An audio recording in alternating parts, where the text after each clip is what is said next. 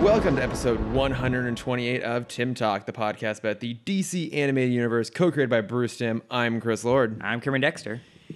And despite our best efforts to avoid talking about Zeta, we are back with Zeta this week. And I don't know about you, I'm actually kind of glad we're back to it. I enjoyed these episodes. I think this would have been a great series finale. See, Make it one more part. Because they had like the small Easter egg. We'll get into it in a second.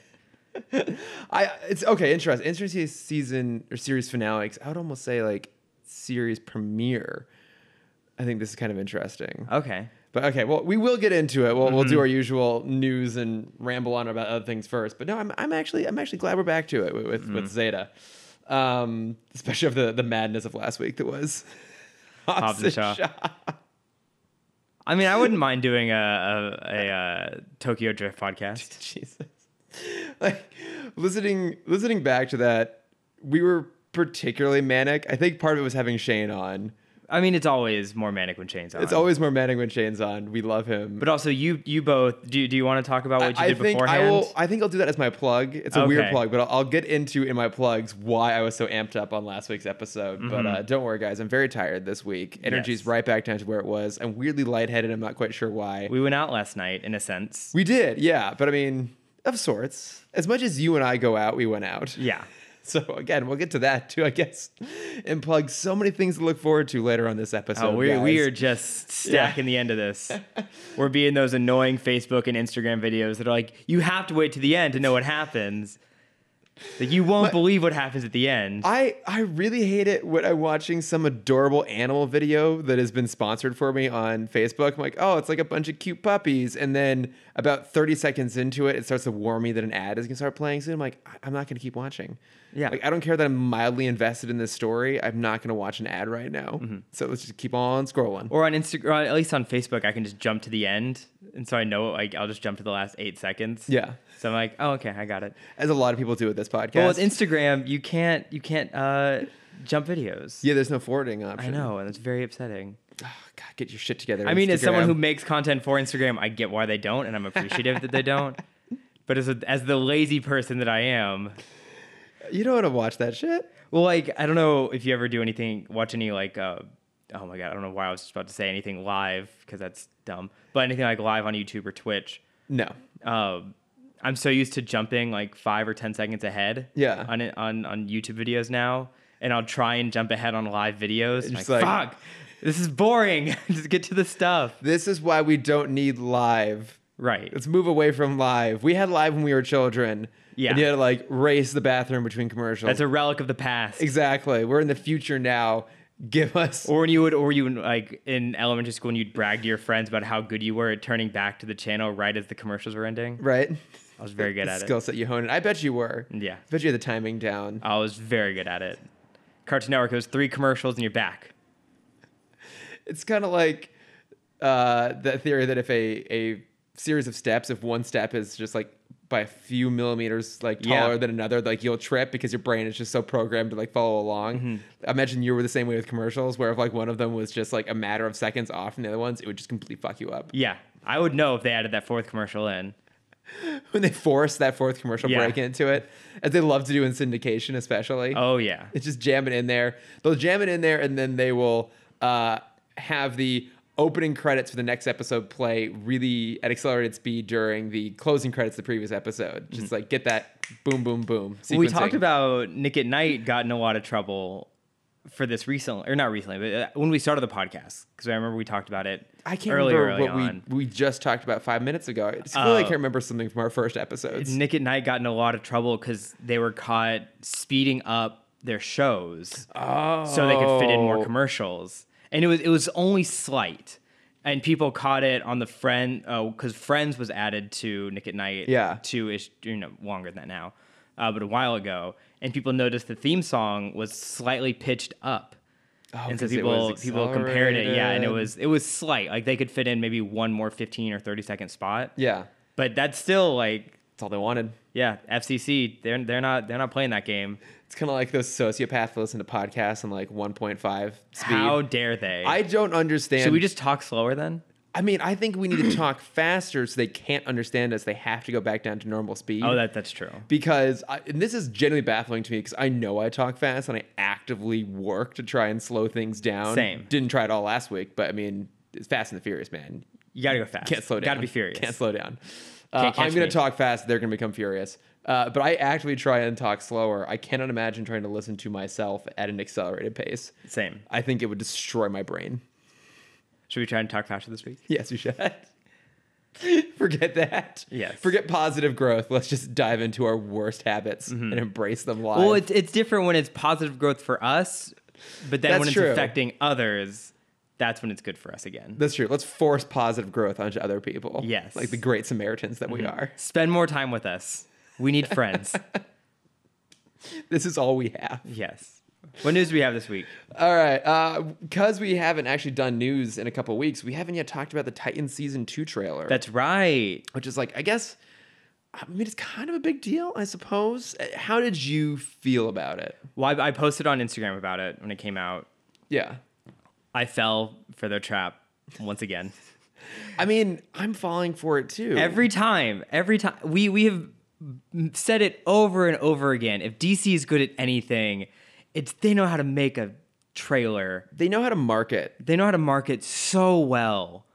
And this trailer looks so exciting. It's kind of everything that we wanted from season 1. Yeah. You got the team coming together. You got Costumes. You got costumes. You got the name. Deathstroke. Everyone kind of you got Deathstroke. Everyone kind of has their like quippy.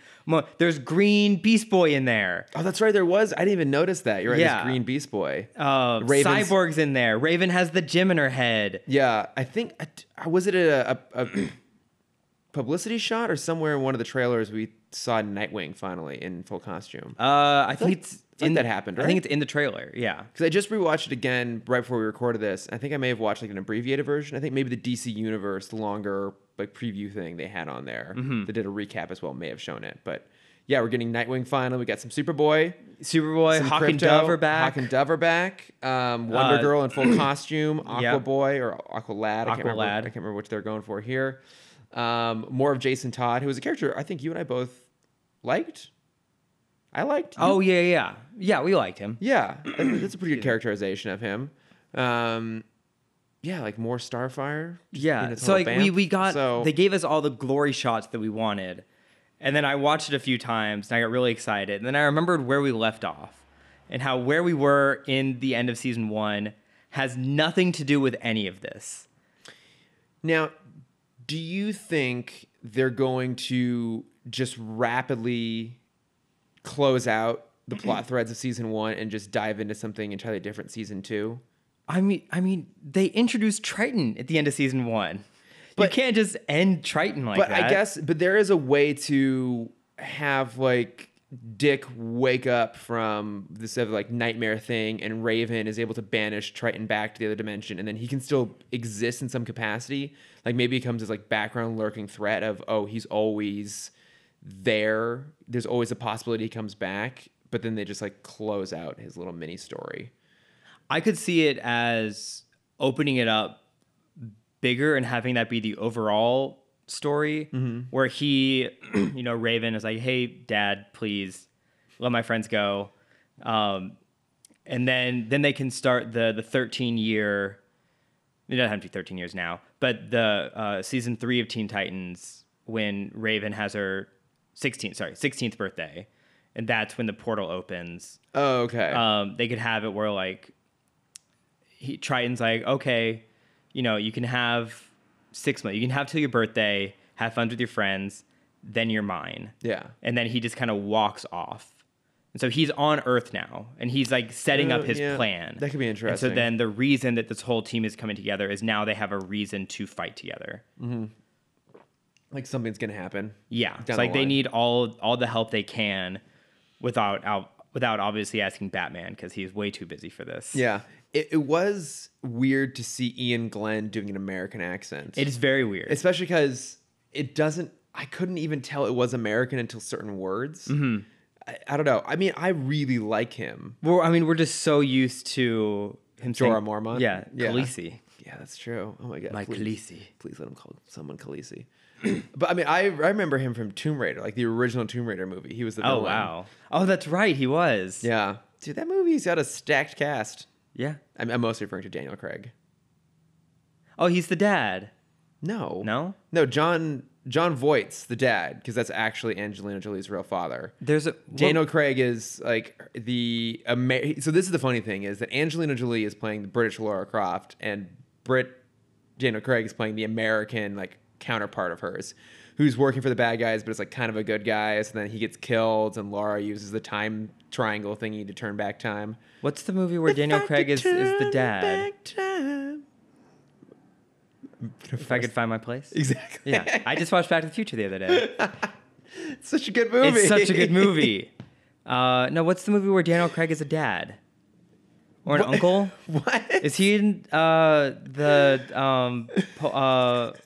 Golden Compass? Yeah, he's in the Golden Compass. I've never seen it, but Is he the dad? I've never seen it. I don't know, but he's in it. I think he's the dad. Okay, I was like, that one movie where Daniel Craig plays an uncle. I'm like, I don't know. You gotta be a little more specific than No, that. I don't think so. I think he plays one role in one role. And so when he plays anything other than that one role. Okay, off the top of my head. So obviously, Name me any other time he's played a dad or uncle or parental figure. Bond, he was the main guy in Layer Cake, who like didn't have a full name, but I don't think he had any family in there. Mm-hmm. He was the son of Paul Newman I'm going for. in Road to Perdition, but again, I don't think he had any siblings. But he was like kind of uncle-esque to the main guy. That's another movie that has like a crazy cast. You look back on it, like it's got a young Tyler Hoechlin before he was like beautiful and ripped as fuck. To be fair, same with Daniel Craig. Let's see what. I mean, he was in The Girl with the Dragon Tattoo. He was a father in that. Okay. He is a daughter in that movie. But that's not his like his in Golden Compass, like that is his title. It's just uncle. Is father. Just father. Do you know have you read the books? No, I've never read the books. Okay. I remember the trailers for that. They're like people are like spiritually tied to animals, right? So their soul lives outside of their body, In an and it animal. takes the spirit of an animal, or it takes the appearance of an animal. That's right. Okay. Yeah. So when you're a kid and you kind of don't know who you are yet, your animal can continue to change shape just like you do. Okay. So then once you grow up and kind of are set in your way, you have a specific animal. Daniel Craig is kind of like this mysterious scientist who works out away from the government, because the government is trying to obviously control everything per usual. Yeah. And he's found a way to like harness the magic of the soul. It got weird. He opened a portal to another world at some point. Of course he did. Wait, is the Daniel Craig role being played by Lin-Manuel Miranda in the new version? They're making a new version? Yeah, the Amazon show. Oh, I forgot about that. His Dark Materials. Oh, that's right. Yeah. I forgot that's Golden Compass. Probably. Yeah, or he's Lord Azrael, whatever. Maybe he's being played by. Oh my god, look at that fin. Oh no, the McAvoy. McAvoy is in the Craig role. Look at that fabulous beard he's got in this movie. That's fantastic. Mm-hmm. Do you have another news? Oh yeah. I was just gonna keep listing Daniel Craig movie roles. Craig talk. Yes. I mean, be still my beating heart. Okay, speaking of fabulous beards, Ewan McGregor. Star Wars? Star Wars. Is he doing it? So there was a lot of reports this week that he was rumored to be confirmed. Like even coming from like Deadline and Variety, which at this point, like I always try and make sure at least it's coming from a major publication on these things. Yeah. Even their article is like Ewan McGregor may be back finally for Obi-Wan But these articles have Kenobi. been coming out for a long 6 years now. For a long time. So, I mean, I think we have talked about this a bit before, but the rumor is that he would be coming back for a Disney Plus series, which I actually think is the better way to go on this. Oh, absolutely. Rather than a movie, because one assumes he'll be filling in the between 3 and 4 space, which like people love to play in. And he would be on Tatooine. And I think if you try and do that as a movie, I feel like you are hampered by the pace and the structure of a film, and you have to build some sort of like big climactic thing. Whereas, oh my god, every week that fucking motorcycle.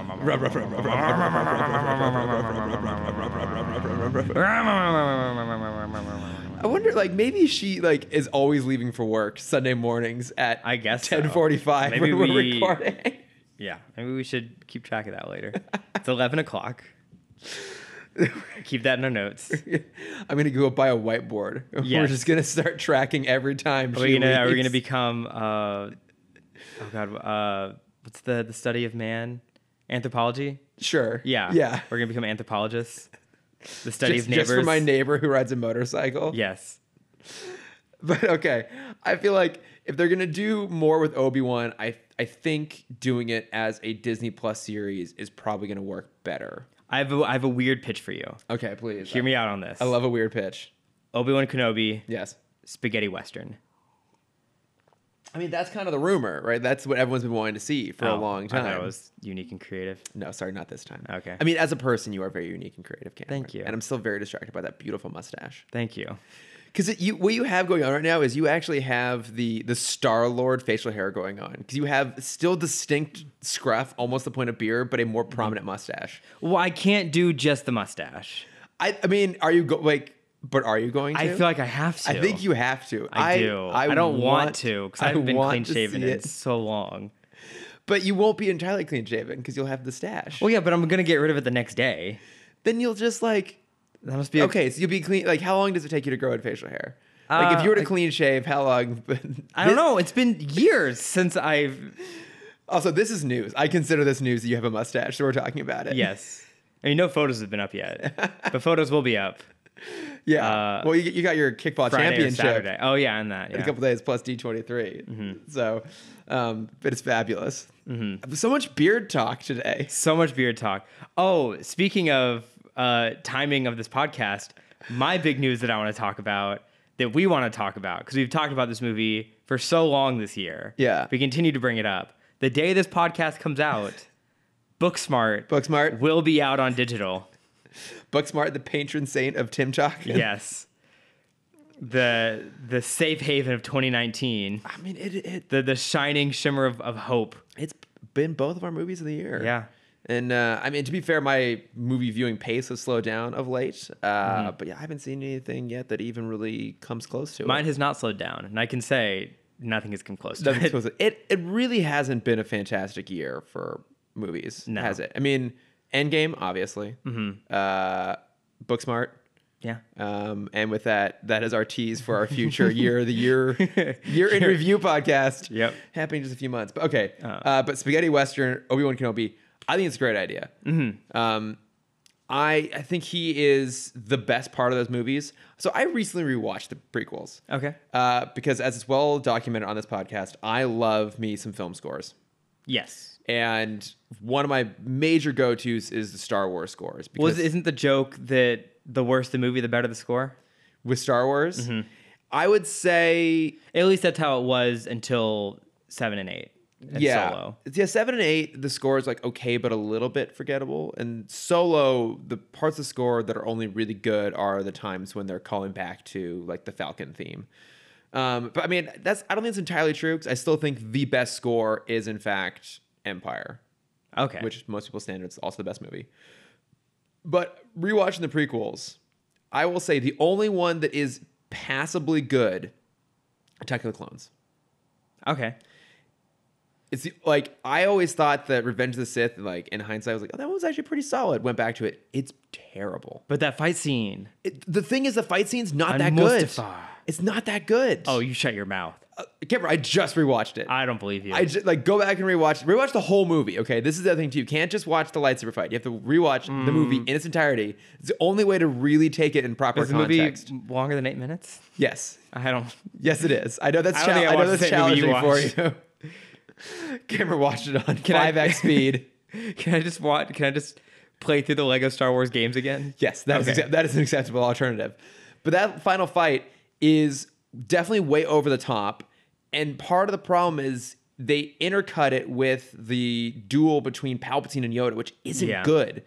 it's just not good. And it's weird because through most of that movie, Ian McDiarmid is actually doing a really good performance of like slowly oozing the menace back into his into the character. But then he just goes like really lampoony at times, and then especially in that sequence. Well, because it's two very CGI things bouncing around a room. That's part of it too. Yeah, it has no like, it's so rubbery. It's so rubbery. It has no emotional weight. And I think part of it just comes down to them not strategizing how to like lay out that character well, because they set up that Palpatine is obviously Sidious in the first one, but they never actually comment on it. Mm-hmm. So we'll have to do this as a separate episode at some point. We'll have to do Tim Talk presents the Star Wars films, and I'll get into it properly. But that being said, to wheel back my tangents here, Attack of the Clones, only passable one, also has the best score hands down. Across the Stars. Across the Stars is one of the greatest themes ever made. Oh, yeah. And that movie has just fucking amazing music all the way through. Wheeling it back further, Ewan McGregor is like the consistent standout positive part of those movies. Oh, yeah. And so I think any more of him we can get in that role is a good thing. Mm-hmm. So speaking of Disney Plus, yes. One last piece of news on my end. Yes. A series I didn't know was in development. Right. That kind of took both of us by shock. Actually, I knew it was in development. Okay, it took me by shock. Not any sort of inside thing. I knew it was in development because they announced it when they announced Disney Plus.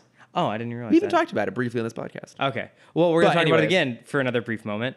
The Love, Simon TV series that's going to appear on Disney Plus has casting. Yes. And one of the cast members, which got us really excited, is Cuba Gooding Jr., who was the love interest from Booksmart. Yes. And so we were getting the crossover of the Booksmart world and the Love, Simon world. It's very exciting. It is. I mean, What's his actual name? I feel bad. I'm looking it up. I feel like it's like an S. Here we go. Variety. My God, he's handsome. Oh my God, just give me his goddamn name. Well, okay, Michael Cimino has been cast as Victor. Victor's a new student at the school who's going through his own journey of self-discovery and will eventually come out. Anna Ortiz will play his mother. Nick Robinson will narrate the half-hour series in addition to being a producer. Mason Gooding. That's a good role. Okay, Mason Gooding, yeah. Yeah, he was gorgeous AF in Love, Simon. Booksmart. That one. He's also going to be gorgeous AF in Love, Simon. Man, I'm super thirsty on the podcast today, aren't I? I guess so. Man, woo! And you get to use some water. Yes. I got some right here. It's all good. No, I'm super excited about this. We both loved this movie. It was my movie of 2018. I don't think it was yours. It was my top super 5. high up. It was Yeah. super high up. Yeah.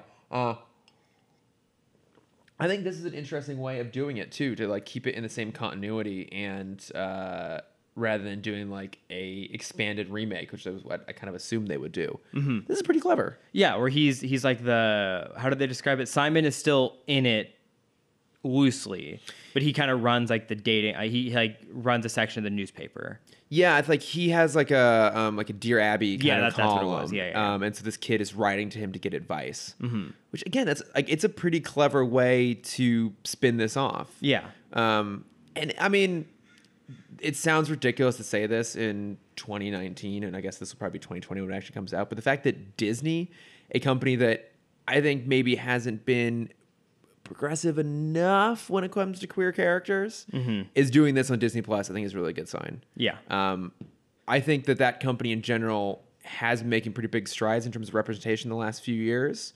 Well, I mean, now that they know they can profit off of gay days at Disney, but they've known that for a long time. So now they're just like doing a bunch of rainbow Mickeys and stuff like that. And look, and that is in of itself appreciated. And I've had this conversation with a few people before that I actually think as weird as it sounds, in some ways, the corporatization of Pride is not a bad thing. I mean, you do muddle the purpose a little bit, but it also means that companies are realizing that they have a financial interest in being inclusive, which is the only reason companies ever make decisions. Yeah. So cynical though that may be, I'll take it. I would. Well, I think it also for Disney. Did you know the show? I think it's Andy Mack. I've heard of it. There's a lot of backlash at Disney for this because it was the show. I think that's what it's called. Let me double check that. Yeah, Andy Mack. It was the show that had Disney's first openly gay character. Oh, right. Yeah. And after he came out, the show got canceled. I thought you were going to say he got killed. Yeah. No. In classic... In classic Disney fashion. In classic narrative fashion, let's introduce a queer character and then either kill them or their love interest. Yes. It's the equivalent of, I have something to tell you next time I see you. Yes. And then they get hit by a bus or Yes. a piano drops on them or something. Before they even finish the sentence. Yeah, exactly. No, so Andy Mack had Disney's first openly gay character. Show gets canceled shortly after that. I don't think they had anything to do with each other. But obviously, people want to speculate they have stuff to do with each other. Yeah. And so I think having this show come out is kind of Disney's way of being like, hey, no, we didn't cancel it because we made a gay character. We canceled it because no one was watching this show. Yeah. Well, and again, if we're looking at it from a slightly shrewd perspective, Love, Simon did well. Did very well. It did really well, which, again, just warms my cold, dead heart. Yeah. So I'm all for it. Okay, I have one other last piece of news. Okay. And then we'll finally get into our topic at hand here. This one has nothing to do with beards. I'm not interested in that. Shockingly. But Mutton chops? This was interesting. It was announced this week that with Birds of Prey. Oh, yeah. That Chad Stahelski, John Wick director Chad Stahelski, former Keanu Reeves stunt coordinator or double and coordinator, I forget. But I mean, someone who knows his way around an action set piece. Yes. Really well. Has been brought in to, it's unclear if it's consult or actually properly direct action scenes from Birds of Prey. And I am of two minds about this. Yes. Because Share them. I will. I will share both minds here. Okay. Like a two-face. Do you want to give them voices? No, I don't want No, to no, let's do this. No, I'm on board with this. I'm on board with this. Okay, so my rational voice is going to be my standard voice. Okay. Okay. And my rational voice says, okay, this is a smart move. We like the work of Chad Stahelski. He knows his way around action set piece. He's a fantastic director. Bringing him in to do some action punch-ups, I think will be good. Would love to see a DC Universe film or DC Extended Universe film really focus on maybe more action choreography rather than just like big over-the-top absurdity. Mm-hmm. But then the skeptical part of me, the sort of person who go, well, actually, Nope. Well, no, Chris. Well, actually, I think, Chris, I'm killing this bit. I'm not a bit killer, but I'm killing this bit. I was hoping for like a Cockney or anything that wasn't that, but that's unacceptable. So no, what's Chris? My Chris. skepticism Chris. on this. If the more you say no, the more I'm going to do it. I'm not letting you do this. The skeptical side of me finds it interesting that they've announced this with Birds of Prey specifically, because we have Kathy Yon directing it, so female director on a huge action movie, and they have gone to the effort to announce that bringing in a male director to punch us in the action sequences. I feel like this is something that isn't normally done with these kind of movies. I mean, it's pretty common for someone like a Colin Trevorrow to come along and do a Safety Not Guaranteed and get bumped up to doing Jurassic World. Yeah. To say something about Ryan Johnson. Like there's a whole string of people that have done this. James Gunn, Marvel's done this a lot. I was going to even say the Russo brothers. Yeah, Russo brothers, James Gunn. People don't just go from Arrested Development to Winter Soldier. Yeah, exactly. So this is a pretty common thing that these guys get bumped up. And usually when this happens, the studios are smart and they pair a newer big budget director with really established ADs and producers, and their heads of department are really, really well established folks. I think it's very interesting that they're making this announcement. Yeah. It gets me both excited, but it also makes me go like, why? Why did you feel the need to have to announce this in particular? I don't know. Am I overreading into this a little bit? No, I mean, no, because the negative voice is so much louder than the positive voice in the sense of like, I'm sure there's people online being like, I would never go see an action movie or a superhero film directed by a female director. Yeah. How can I trust a female director to know how to do blah, blah, blah, blah. Yeah. It's the same argument that's been happening for all of time. I know, which is ridiculous. So it's in a way, not hurting. I mean, it is hurting, but on the big scale, it's not hurting the female director of saying like, we gave this movie to someone else, but it's still giving the negative voices the victory. Yeah, I guess that's the part of it that has me a little bit concerned, is that it feels like it's meant to appease a little bit. And I'd rather have them kind of stick to their guns. I don't know. I mean, I think I'm reading a lot into it. I think at face value, I think this is good news. I think it shows that they are going down a cool route with this movie. Mm-hmm. It also shows that they're like putting in the effort for this film, because a lot of people have felt like DC has not been really putting in their best guns. Crazy. Yeah. Crazy thought. So, I mean, look, we are always hopeful when these DC films are coming along. We have generally been burned. But you do get the sense with each subsequent film, like maybe they're starting to kind of learn their lesson a little bit. They're learning something from this. And this is one I'm actually pretty excited about. It's a really fantastic cast. Again, very excited that for a female-led action movie, we have a female director. And, let's bring in some Chad Stahelski and get some good fight sequences in there. Yeah, let's just get a good movie. Yeah, let's just have a good movie. Yeah. Again, Ewan McGregor. It's going to be great. Okay, that's true. Oh, God. You could have done a great segue. Well, I was so focused on beards, all right? Does Black Mass not have a beard? He might. Yeah. I mean, we assume his face is going to get all fucked up at some point. Yeah. Actually, no, the production movie. Do you think that's why he puts a mask on, is someone shaved him with the... And he just didn't want to wait for it to come back because he hasn't been clean shaven in so many years. Yeah. I'd wear a mask.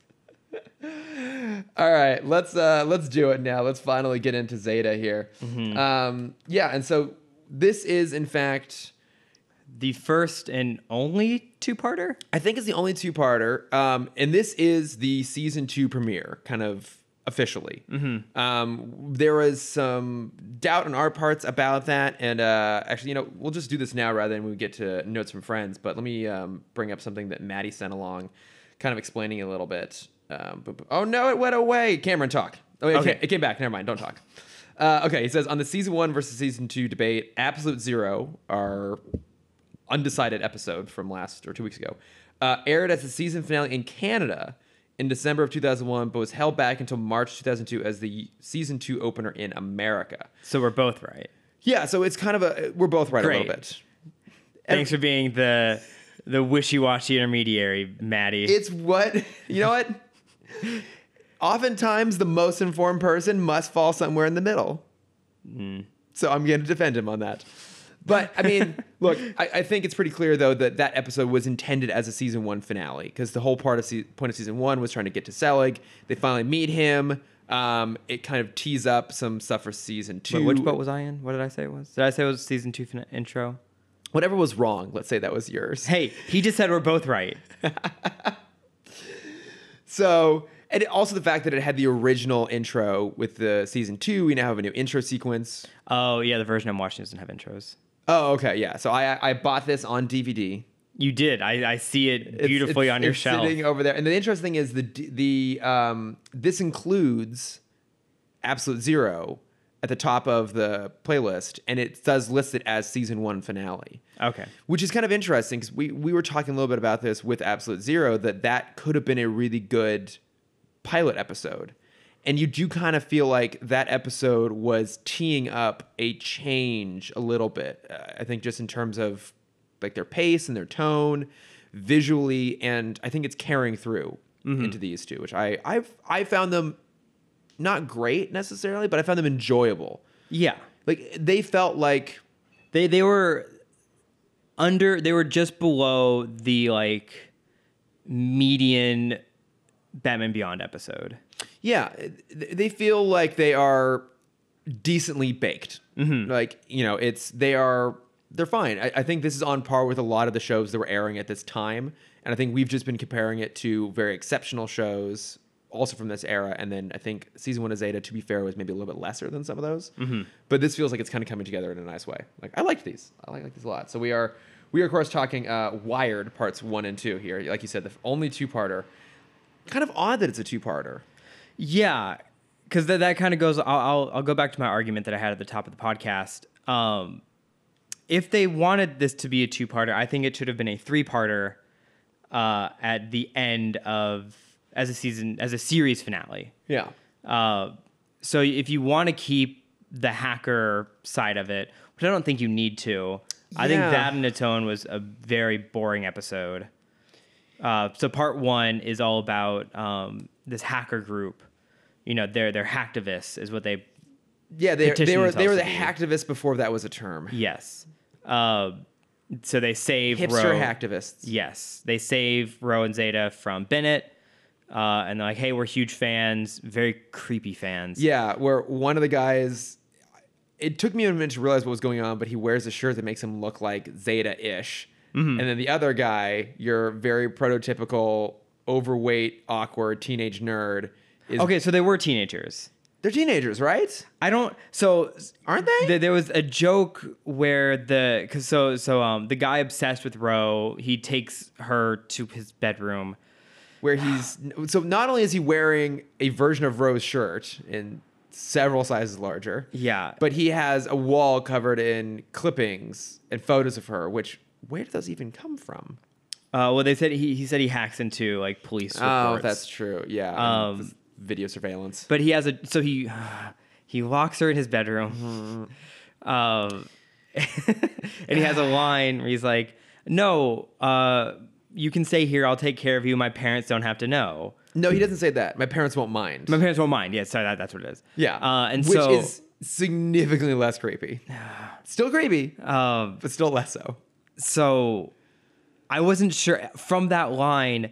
I wasn't sure if that meant that he was still kind of a teenager and lived with his parents, or if they were playing into the nerd trope where he lives in his parents' basement. Well, quote unquote. So I think kind of both were happening because then I remembered that she's 16.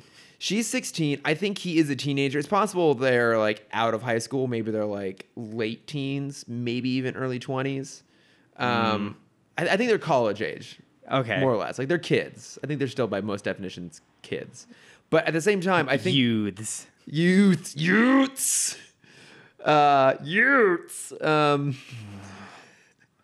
I'm taking control of this edit. The same. Oh, by all means, it's all yours. You're welcome to it.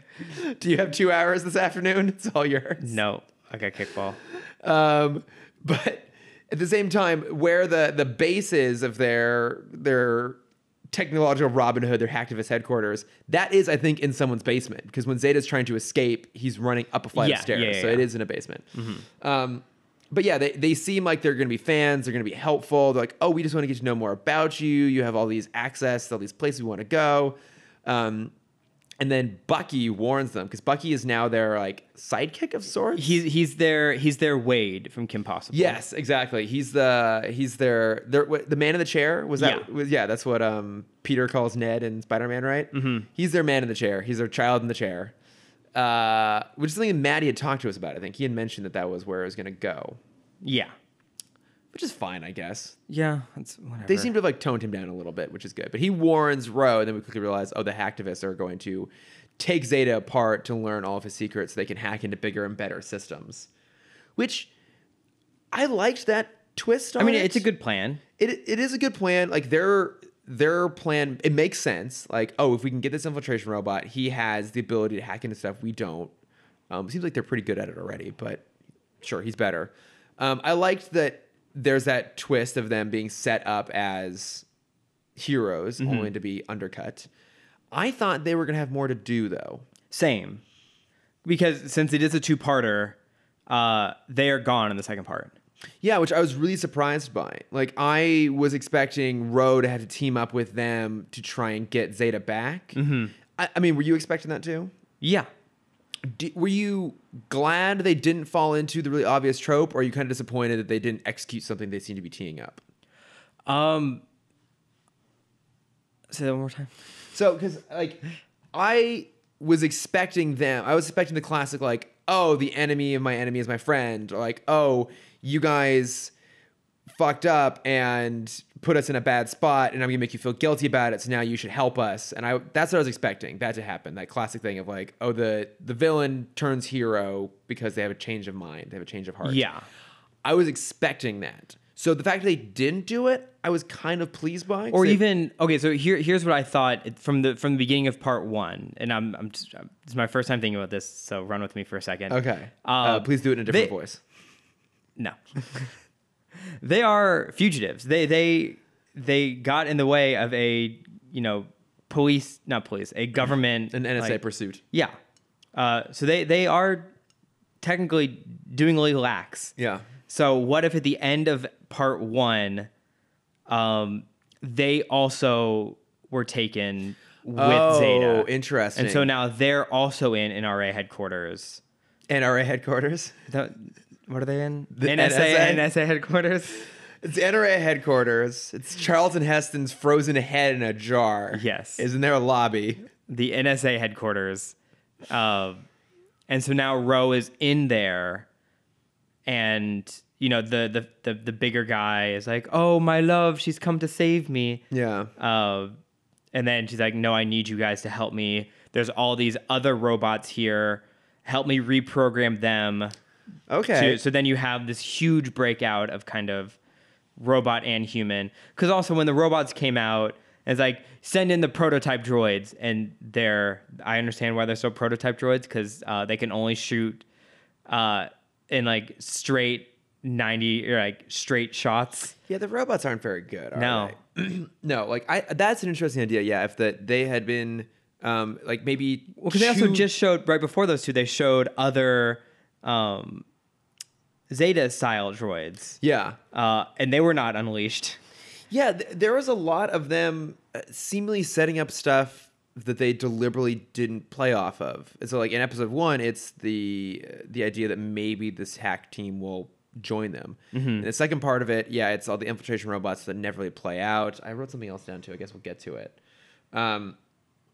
But one thing I did like about these episodes is there's very, very subtly laid in some Batman Beyond DNA here, which is something we were talking about based off a note from a friend from Maddie about how that's generally not present. Like, it's weird because this is set in the same universe as Batman Beyond, but there's very little crossover between the two of them. And there's 2 small things in these episodes. I don't know if you caught them. But one is in the basement when Zeta's trying to escape after they've partially disassembled him.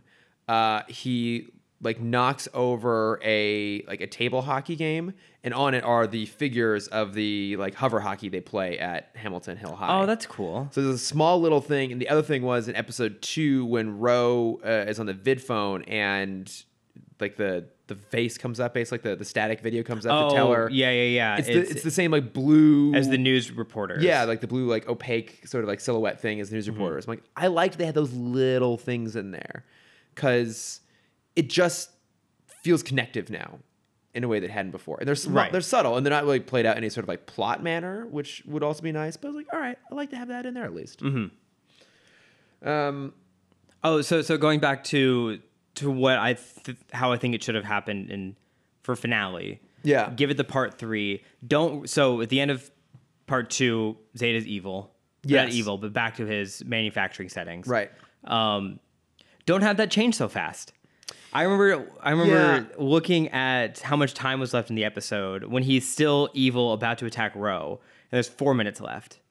And I'm like, wow, so they're really going to wrap this up in the next 3.5 really are. No, minutes. you're right. That's another thing they kind of teed up and didn't really execute. So that's when you could have that. If you wanted to, you don't need to have the hackers in part 2. That's fine. End of part 2, Zeta's still evil, and now he's out on the run. Yeah. And now the NSA are back on the hunt. Ro has to go to the other hackers and be like, hey, because of you, he got caught. Because of you, he lost his memories. I know you have it on your computer already. Oh, okay, yeah. And they'd be like, well, Zeta fried it. He's like, I know you have backups, blah, blah. You find a way around that. Now she has to team up with the hackers to race the NSA. Maybe they can even have West in there. Like, West thinks he's an undercover agent, using it to bring Ro to Bennett, but actually Ro is using West to get to Zeta first. I like that. That'd be really good.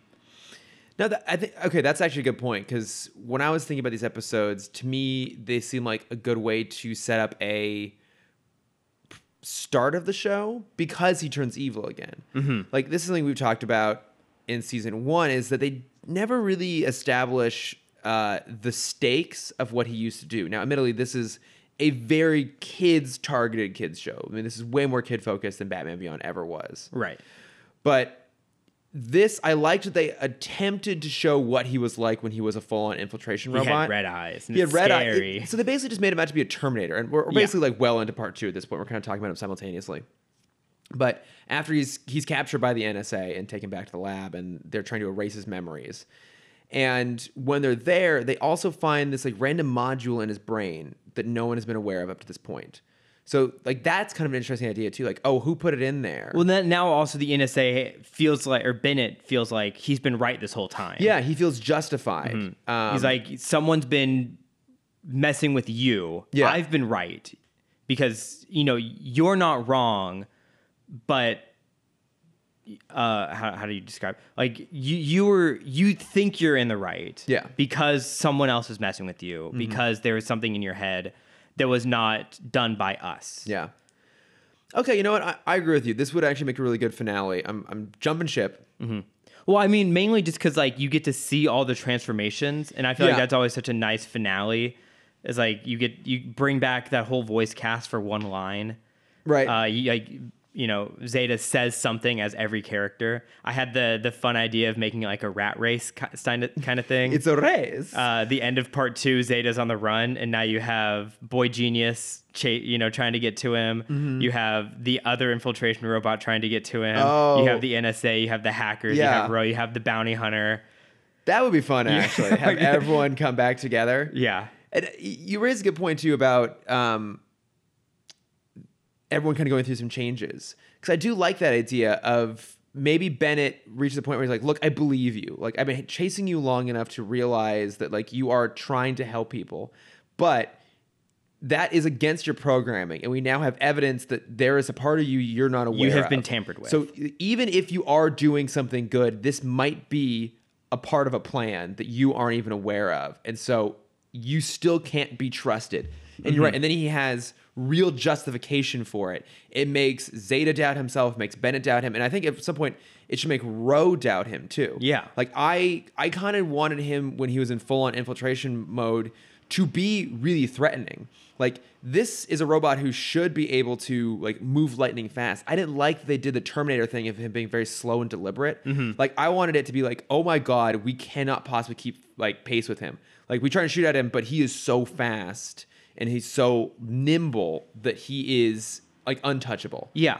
Like he is designed to spring into action at a moment's notice, and that is why he's so dangerous. And we now finally see why it's such a big deal, and Ro sees why it's such a big deal. And I like that your idea too about Ro having to go to the hackers to fix him. Yeah, because then it's like she could be like, if it all goes wrong, I need you to shut him down. Yeah, like she has to make some hard choices. And I think part of it too is I really don't like that trope of a robot that has human willpower. Like we've talked about that great episode of Teen Titans before, where Cyborg remembers that he is still human. Mm-hmm. And so he can push himself to 110%. That makes sense because he's still human.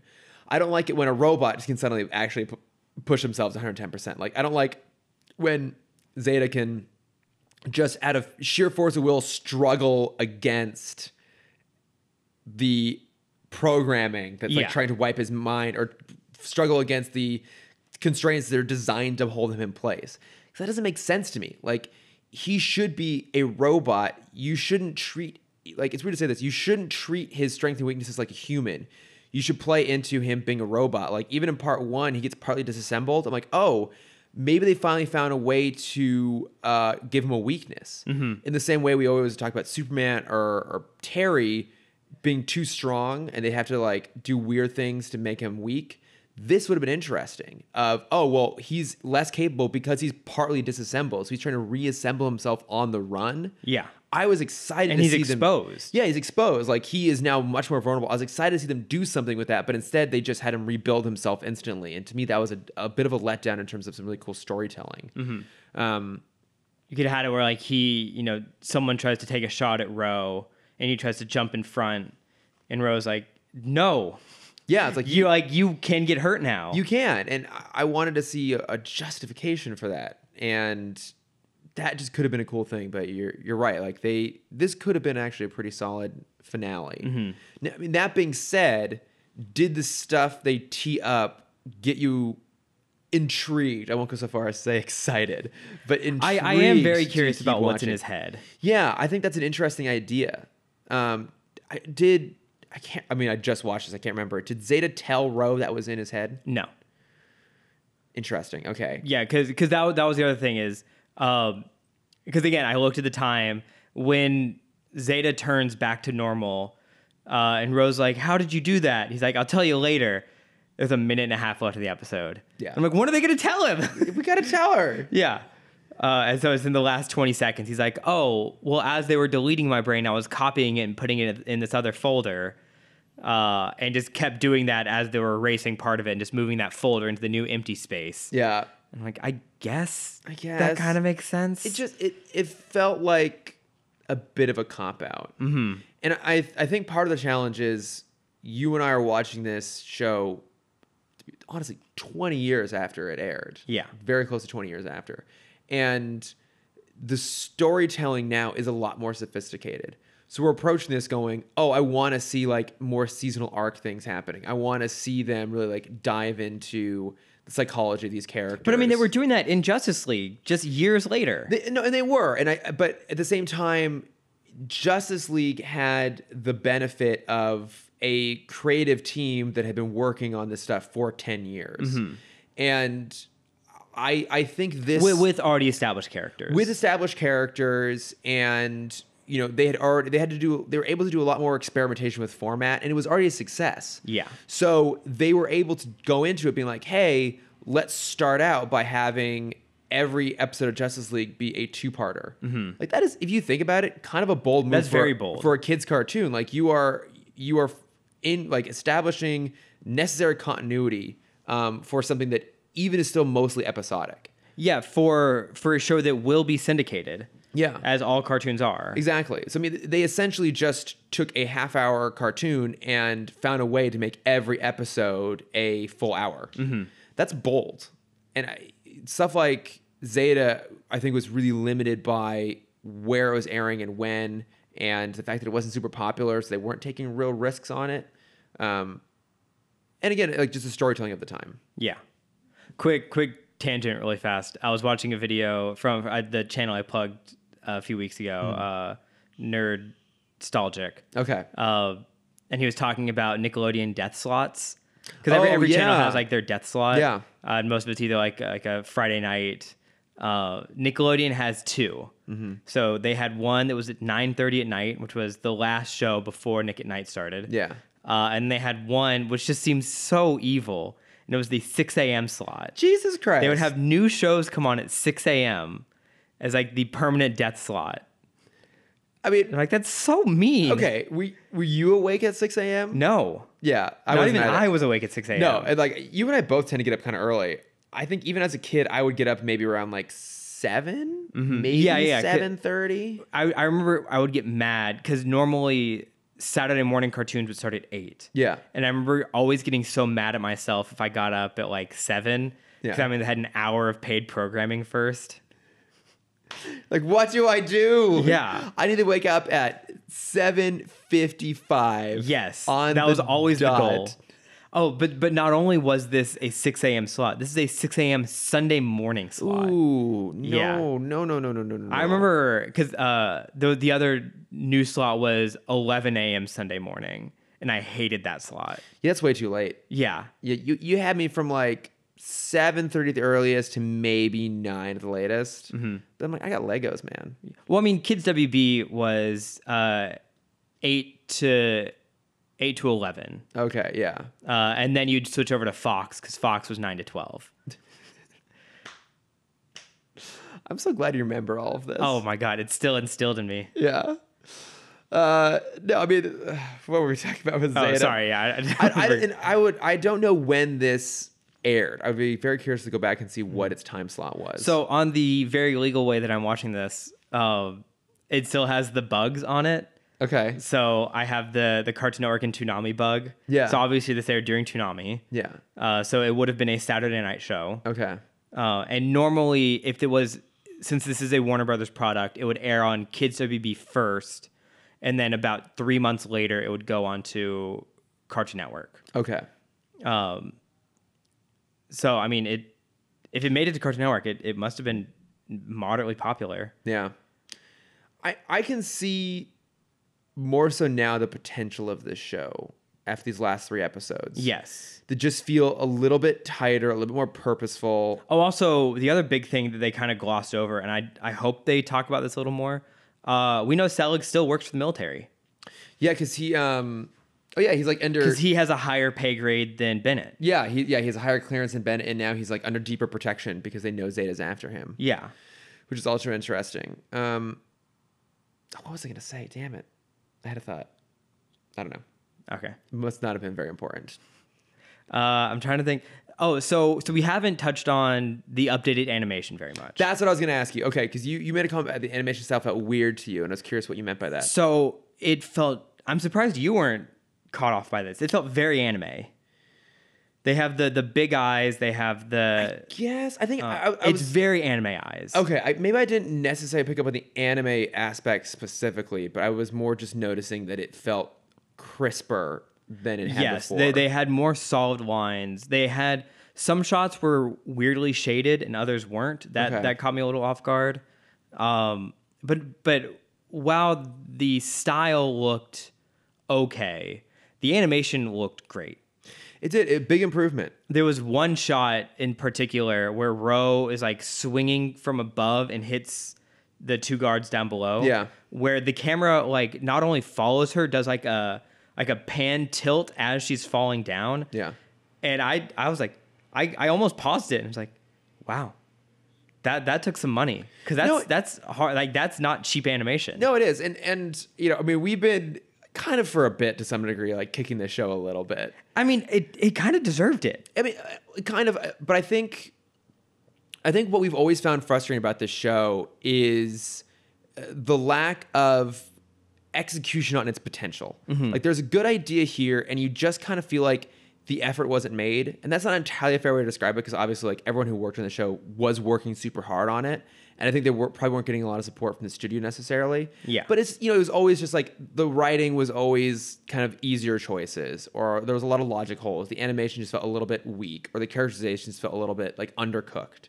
I think for us, that's the frustrating thing because you and I love cartoons, you especially. And like there is a great appreciation for, entertainment targeted at kids that is good for what it is. Like my definition of a good movie, and I think it applies to a good TV show, is does it know what it wants to be and does it succeed at being that thing?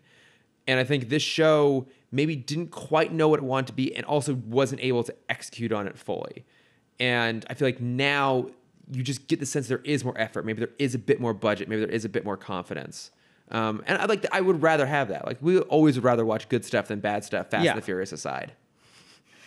But I mean, that's good in our eyes. That's the difference. Yeah, but you and I also are both big supporters of good, bad entertainment. Oh, yes. We were just having a conversation about this last night, that you and I will both sit down and watch Batman Forever, Batman and Robin before we'll ever watch The Dark Knight Rises. Because there are good, bad movies versus bad, good movies. Exactly. And a bad, good movie is boring, but a good, bad movie is entertaining as fuck. Well, kind of going back to the show knowing what it wants to be, obviously this is a kids show directed towards a young boy audience. Yeah. And you can't have a pacifist... I mean, you can, but it's very, very hard to keep an audience excited when you have a main character that's doing everything in his power to run away from a fight. Yeah.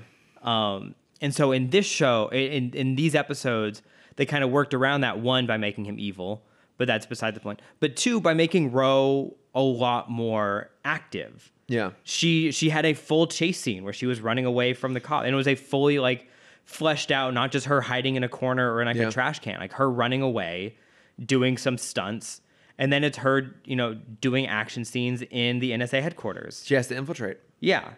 Yeah, she has to be Zeta. Yeah. And so you kind of cover up Zeta's passivity with Ro's assertiveness. Yeah. No, that's a good point. I've always liked her as a character, just kind of underutilized. Mm-hmm. So like maybe this is heading in the right direction. Well, I'm still gonna say pretty, not negative, but cautious. No, I think caution is fair. I've been hurt too many times, Chris. You've been burned way too many times. I've been burned. But no, I quite enjoyed these. Like I'm trying to think of any other little things I really want to talk about. Yeah, I haven't actually looked at any of my notes yet. I did think it was interesting when he goes back into kill mode. The first thing he does is to try and grab his guns, which are obviously thrown away. I like that little moment. It felt very similar to so this is what I thought it was at first. In the same way of Superman versus the Elites. Okay. I thought it was Zeta faking that he was back to his normal self because he never actually hurt anyone. Oh, kind of in a sense. I see. Like okay. Yeah, so it was him acting evil to play Bennett's role, to play the role that Bennett thinks he is.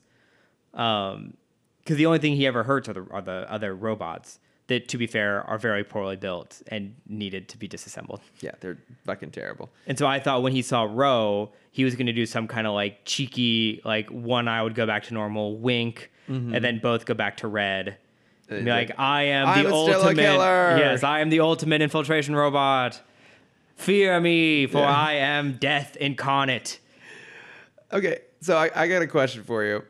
Has any movie or show done the Iron Giant thing as well as Iron Giant, where like the robot becomes a pacifist, momentarily turns evil, and is like brought back to being good again by a human giving a speech?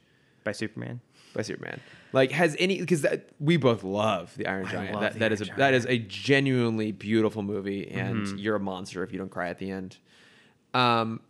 But has anything else done that well? Because like this touched on it, and I don't think it necessarily did it perfectly, but it played into that trope of teaching a robot humanity. Like, has anyone else done it that well?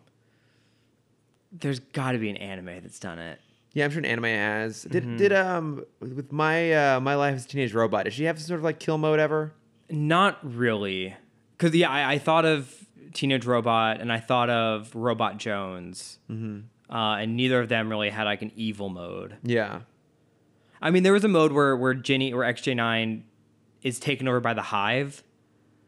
But I think that's different. That's corrupted programming turned back to normal. I can't think of any. I mean, Lost in Space did it. Okay. The Lost in Space movie, which I have a weird soft spot for. Despite being this weird, like, pseudo-Burton-esque nightmares. Yeah, I can't think. My mind keeps going back. There was the anime that kind of made anime popular back in the 60s. It was the predecessor to Astro Boy. And you've probably seen the character. It's this kind of big, blue, spherical robot. Oh, yeah. He looks like halfway between Genie and Astro Boy. Yeah, kind of. So that was kind of the first, like, mech anime. Yeah. So this robot is controlled by a remote control that a boy holds. I'm sure in that storyline, there has to be that trope. But I don't know enough about it to fully speak on it. Okay. Just curious. Mm-hmm. Any other like major thoughts on these? Let me scroll through. The crazy fan wrote a song about Ro. Oh yeah, that was very just talking about him made me feel gross. It's always a little bit uncomfortable when a show makes fun of a character that is very reminiscent of its audience. Because it always just feels like a little bit mean-spirited, a little bit awkward and ham-fisted. Yeah. Oh, there's a new Agent Rush. Oh, that's true, yeah. Who kind of intentionally, but also not intentionally, belittles West through the whole show. He kind of deserves it. He does. But that was interesting that she's here now. And Bennett has a whole team now. It's not just like the three of them. There were multiple agents in this episode. That's why I thought it was a good finale. Oh, like because Bennett finally has like the resources behind him. Yeah, to make this happen. Yeah, because we also learned in the last episode that he's not the top dog. No. And so I hope that comes into play a little bit, where like someone else in the government has an ulterior motive for Zeta that kind of gets in the way of Bennett doing his job. Yeah, that could be interesting. Changing into everyone we've seen. Rose stumbles in the robotics lab. There's that female Zeta robot that they don't really do anything with. Yeah. I did like that Bennett is starting to get wise to their means of escape. So he loses sight of Zeta and Ro, and then he sees a couple of the new infiltration models come into a room, but they are in their infiltration disguises. Yeah. And rather than potentially just like letting them walk away, he's like, oh, that might be Zeta and Ro. So he throws like that like force field grenade, and he's like, oh, okay, I guess it's not them. And that's also a good cop-out weapon. When you can't have, you can't really do explode. I mean, they are government agents. They shouldn't have, what's the word? Damage to property. Collateral damage. They shouldn't have collateral damage. So now they have this thing. They kind of just, it's like it almost like freezes time. Yeah, it just encases them in like a little mini force fields. Yeah. Yeah, I like that tag. I like that he was starting to get wise to it and like not being a total idiot. I mean, he still lets them get away in a pretty obvious fashion. Yeah. But well, I mean, no, he doesn't see them in the car though. Because when he turns their back, they are disguised as piles of scrap metal. That's true. That's a good disguise. Actually, pretty good disguise. Because that's the disguise I wanted them to do in the last episode. Oh, that's right. They heard me. They did. They heard you across time and space. They did.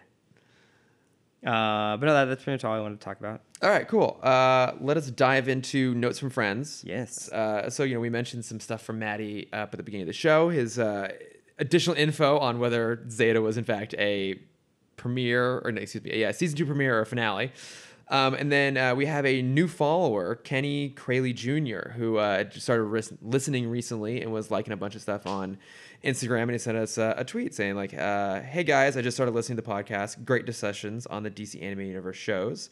Looking forward to your Justice League and Justice League Unlimited discussions. Thanks. We're also very excited to talk about those. That's what I told them. Like, you and I are like dying to get to those because I mean that is where we get like really some of the consistently best stuff. Nipping at the bit, as some people would say. Yes, exactly. Some of the best stuff there. But yeah, thanks for listening, and we're getting to it in due time. Yes, due time being probably the better part of a year. Yeah. But we still have good conversation for Static. Yeah, there's good stuff in Static. I haven't seen that in a long time. Like Shaq. Oh my god, the Shaq episodes. Get ready for some real fast talking episodes. Shane's coming back for those. Shane, our only NBA guy we know. There's so many sports episodes though in Static. Because there's the 4 to 6 Shaq episodes. Yeah. There's the 2 other episodes where it's the other NBA players. Oh right, yeah. Where we learn the NBA players use their money to build their own basically Iron Man suits. Love it. Oh my god, I remember that. Yeah, and one of them is Steve Nash, who was my favorite player growing up, and so I'm very excited. Oh, we've talked about this because Steve Nash is one of the few famous Santa Clara University alumni. That's right. Yeah. Who became an athlete only because his brothers were athletes. Oh, really? Yeah, everyone in his family either currently is or is a former professional soccer player. And he's like, no, man, I don't use my hands. With the exact opposite tack on it. Yeah. Hey, it worked out great for him. Hey, it did. Yeah, so then one other thing I want to start doing in Notes from Friends is people have been very kind to write us some reviews on iTunes. And so I want to, for the next few weeks, kind of read out one of them each week just as a thank you. Yeah. Because the reviews do help a lot. I don't know how, but everyone says that on the podcast. Well, with our ego. Mostly with our ego. I guess it has something to do with like statistics too. It's like the more positive reviews it gets, like the farther up in the algorithm, whatever iTunes puts it. I don't really know how it works, but regardless, it is very nice that people have made the effort to go ahead and say some nice things. And it's just a chance for us to basically talk about ourselves. Yes. Which is my favorite thing to do. We're great at it now. Yes, we are. God, we're so good at this. So good at this. So here we go. So a lovely 5-star review from Pugent. on iTunes. This is like 2017. This shows you how long it's been. Great. Since I've looked I at hope this you're shit. still listening, Puchin. I really hope you're still listening. I hope you still enjoy it. But they said, I love this podcast. Batman the Animated Series is one of my favorite series, and it's such a blast to listen in on these chats. Everyone is so knowledgeable and funny. Love it. Thanks. Thanks so much. We don't think we're knowledgeable, or funny. but I'm glad that we can fake it. Hey, fake it till you make it. That's right. It's the LA motto. Yeah, and we've almost made it. We've almost made it. But yeah, so I'll just like do one of those a week. But no, thank you to Pugent very, very much. We appreciate it. And thank you to Kenny for also starting to listen and writing in. Yes, thank you. So from there though, let us get into our favorite. I don't know if it's favorite segment. I always love some bat plugs here. What are you plugging this week? I think I might have plugged this when I first started listening to this book, but I finally finished it, so I'm going to plug it again because I was hesitant when I started it. But I started this book called The Wizard of Earthsea. Yes. A very famous fantasy series from the 60s-ish by the writer Ursula K. Le Guin. Oh, okay. Yeah. Mm-hmm. And I finally finished it. It really picks up halfway through. I loved it. And particularly because I've never seen people write magic this way. I think we've talked about this once before on the podcast. Do you remember anything about hard magic versus soft magic systems? I remember we had a conversation, but I don't remember the details. Okay. So basically... it's and also, can we refer to it as flaccid magic and turgid magic? No. Damn it. Okay. So soft magic is Lord of the Rings style. What about tumescent magic? No. Okay. Because I'm going to forget. Okay. Soft magic is... Rigid? I can do rigid magic. Okay, Sure. I have a lot of euphemisms in my repertoire for Stiff magic? erections. Yes. Yeah. Sorry, anyways, you're... So soft magic is Lord of the Rings, where no one really knows what it does, how it works. It's just part of the world. It just is. It just exists. Yes. And there's some people that can use it. Some people can use it more than others, etc. It just kind of floats. And then hard magic is where there's kind of rules. Basically, alchemy is hard magic. Everything has, alchemy has the rule of equivalent exchange. Yeah. Avatar: The Last Airbender has a great hard magic system. How would you classify Harry Potter? That's kind of right in the middle. Okay. Where it takes a little practice, which is hard magic, but still can kind of do anything, which is soft magic. Okay, so it's like a semi-soft magic? Yeah. Okay. Like a presentation magic. Okay, yeah. It's a shower magic? Yeah. Okay. Yeah. And so speaking on this book, it was really interesting because it starts off being a soft magic system where a wizard, basically, once they've trained, the world is at their fingertips. They can do anything and everything with just kind of knowing a word or even just willing it, it happens. But as the book goes on, you kind of see the consequences of all of these magnificent things. And so it kind of transitions from this soft magic series to this hard magic. Like, you have to be very careful with what you do because these, when he first becomes a wizard, everyone's like, oh, can you do this? Can you do this? Like, I want to see this happen. And he wants to do it, but he doesn't know how yet. And so once he's finally mastered it, at the end of the book, all of those things that people wanted to see at the beginning, he finally does. And you see the consequences of, like using that kind of power hurts both him and everything around him. Oh, interesting. Okay. And it was, I'd never seen anything like that. And it was super fascinating. Oh, cool. Is it part of an ongoing series? Is it a one-off? No, it's a full series. But it's the Earthsea series. Okay. And so Wizard of Earthsea is the first book. How many books are there? 4? Okay. 6-ish. Okay. Yeah, I'll listen to the next one soon. We're checking out? All right. I think so, yeah. I'll give it a gander. Yeah, and it's just a cool... The world building is a little tough because it's very fantasy-esque. It's him jumping from place to place to place to place and just saying a word. Okay. And it's like, oh, we're at Tandaroth. Oh, we're off Tandaroth? Okay. I'll try and remember that for later. I mean, I've heard Tandaroth is lovely this time of year. It really is. So, yeah, it's like between summer and winter. So it's just Well, it's also, got a crispness to the air. So the world is based on an archipelago. So everything is always everything's just like a beach city. Oh, my, plus just the word archipelago. I love that word so much. Such a fun word to say. Yeah. Like focaccia. What? like the bread, like focaccia bread. If you go to like an Italian restaurant, it's like I didn't know it's like that that word. very like square topped. It almost looks like you baked it in a pan rather than like in a loaf. Oh, okay. And it's got like all kinds of like herbs and rosemary and stuff. Gotcha, in it. gotcha. But it's one of those words like sounds dirty even though it's not. Well, archipelago just sounds like it's a hard word, but it feels so floaty at the same time. It's just a great. There must be like a German word out there for the pleasure derived from the sound of a word coming out of your mouth. Yeah. If someone knows it, please send it to us. Someone knows it. Someone out there does it. But yeah, I'll just plug Wizard of Earthsea. And if you Okay. guys are interested in magic systems, Google hard magic and soft magic because it's super fascinating. Yeah, maybe do that in like private mode, just to be on the safe side. Yeah. Yeah. Yeah. Just And don't add wand to it. oh, you know I'm going to. A hard magic wand. You know I am going for it. Specifically, don't Google Harry's hard magic wand. Oh, I'm going straight for it. Bring on that slash fic. I'm ready for it. What have you been watching, listening, reading? I have been kind of busy of late, so I don't really have much news. These are kind of weird plugs, but I guess technically these are my plugs. But you and I went to go see Jurassic Park last night Yes, we did. at the Hollywood Bowl with a live orchestra accompaniment. It's fantastic. For those who have not been to LA or do not live in LA, over the summer at the Hollywood Bowl, the famous theater, Yeah.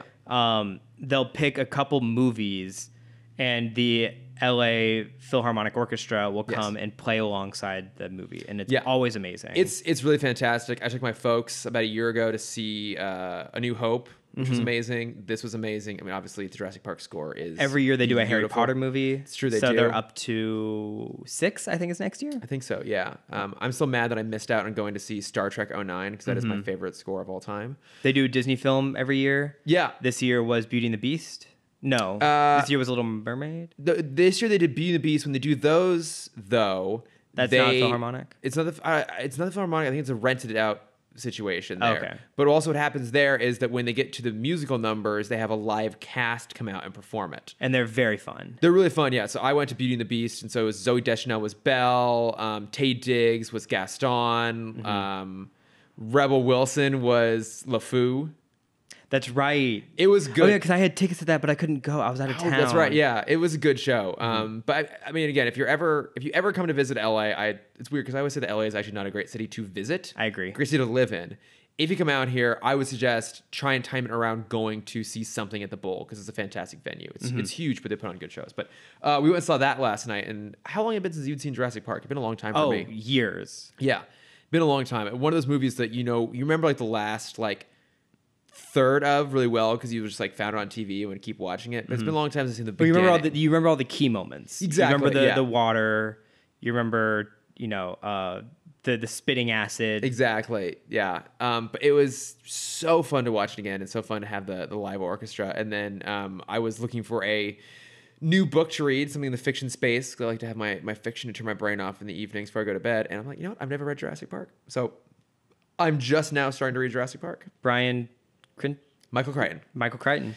Yeah. Bryan Cranston. Bryan Great Cranston. writer. I mean, he's had a very storied career, Bryan Cranston. Yeah. I wouldn't be surprised. But because I've had this situation in the past before where I would go back and read the book and really enjoy it. So like The Bourne Identity, the book is drastically different than the movie, but it's really, really good. The Godfather, obviously an amazing Have you read film. Fight Club? I actually have read Fight Club. I read it in college. 'Cause I heard that was like a very different. Yeah, I think I had seen Fight Club at that point, but I didn't see Fight Club till years after it came out. Same. I would be curious to go back and read that again. Actually, I think. But yeah, I think sometimes these movies that are classic films that are based off really good books, you go back and read the books, and unsurprisingly, they're really fucking good. Yeah. So just started that. That's really good. And then my last plug. It's not even really a plug, but it's partly an explanation. So part of the reason that Shane and I in particular last week were so energized when we did the Fast and the Furious podcast, I assure you, it was not because it was Fast and the Furious. It's because we had just come from a James Bond fantasy film draft. Yes. So I have said time and again that my favorite podcast is the James Bonding podcast with Messieurs Matt Gorley and Matt Myra. They did a Bond draft, which we basically recreated. So the way it works is that like you would do with a fantasy football draft where you go in, you have to pick a roster from amongst the league of a quarterback, a linebacker, a kicker, tight end, wide receiver. 2 more. Fallback? Sure. Is that one? I don't know. Give me credit for knowing that many of them. That's a good number. That's a surprising number. Just Isn't that like a tailback? Is that one? I think there might be a tailback. No, the guy who catches it. The catch. That's the wide receiver, right? Okay. Right? No, off. I don't want to do this bit. All right. We won't go down the bit of Cameron and I don't know sports because I think we actually know more than we let on. We also only know so much. Yeah, exactly. We have reached the legitimate limit of my football knowledge. But in the same way you would do that. Do you draft the cheerleaders? Yes, absolutely. Okay, great. And the coach. I can do that. Yeah. You draft the primary mascot. Yes. And sponsor as well. I'd be good at that draft. You would always pick Dr. Pepper. Mm-hmm. But you build a Bond film of all of the primary elements from amongst the film. So you have to cast one of the 6 actors who's played Bond. You have to cast a villain, a henchman, a Bond girl, a secondary Bond girl, a car. You have to cast which M actor you want, which Q actor you want. The gadget, all these sort of things. And you build a film and then you pitch what your film would be to the group and then you pick a winner.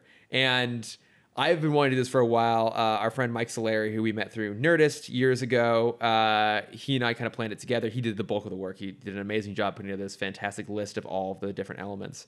And we all got together. Shane was a part of it, being a huge James Bond fan as well. And we drafted these movies. And I had the most... You were glowing. This was one of the most fun things I've ever done in my entire life. Legitimately one of the most fun things. Because, I mean, I was in a room of people who would get my most obscure Bond references. And, like, everyone was doing that. Everyone was making those references. And it's like, you're amongst really diehard Bond fans when, like, a Valentin Zukovsky pick upsets other people because they wanted him. Mm-hmm. It was the most fun thing ever. Had a fucking blast doing it. When I talk about it, the energy comes back to me. We're going to do this again. If I can make it work, I would love to actually record it and put it out as a random bonus thing for Tim Talk as a podcast. If you're a James Bond fan, I highly recommend trying to get a group of people together to do this. We're trying to figure out a way to do it as well. Maybe as a Batman one that we're trying to figure out the logistics on. We can do it. I think we can. It's you have to pick a franchise that has a lot to draw from, and we've had so many different actors to play Batman. I think it could be done. So we're gonna try and make that happen at some point down the line. But yeah, if you're not sure what I'm talking about, go listen to the James Bonding fantasy film drafts because they are fucking spectacular, and go do one yourself. So that is my very random plug for the week. And I think with that, we're done. We're going to call it? I think we're going to call it. Yeah. It's been a good episode. We did it. It's been a fun time. 128. I know. Cross it off the list. Exactly. So much beard talk. Yes. Where can they find us, Chris? They can find us at Tim Talk Pod on Facebook, Twitter, Instagram, and Gmail. And the podcast is available on YouTube, iTunes, and Spotify. Wow, you got them all. I know. I had to get all of it in there. Cameron, where can they find your social media? If you want to see my face and my future D23 activities. It's true. Coming up next weekend. You can find that at CamDexter_adventures. And if you want to see my art and that archived page that it is, you can find that at Cameron.Dexter. Beautiful. Where can they find you? You can find me at Lordifer on Instagram and Twitter. Why are you like a third string Kermit the Frog? I don't know. I hate it. Thanks for listening, everybody. Please don't let that deter you from ever coming back. Bye. We wouldn't be upset if you never came back after that. Bye, guys. Bye.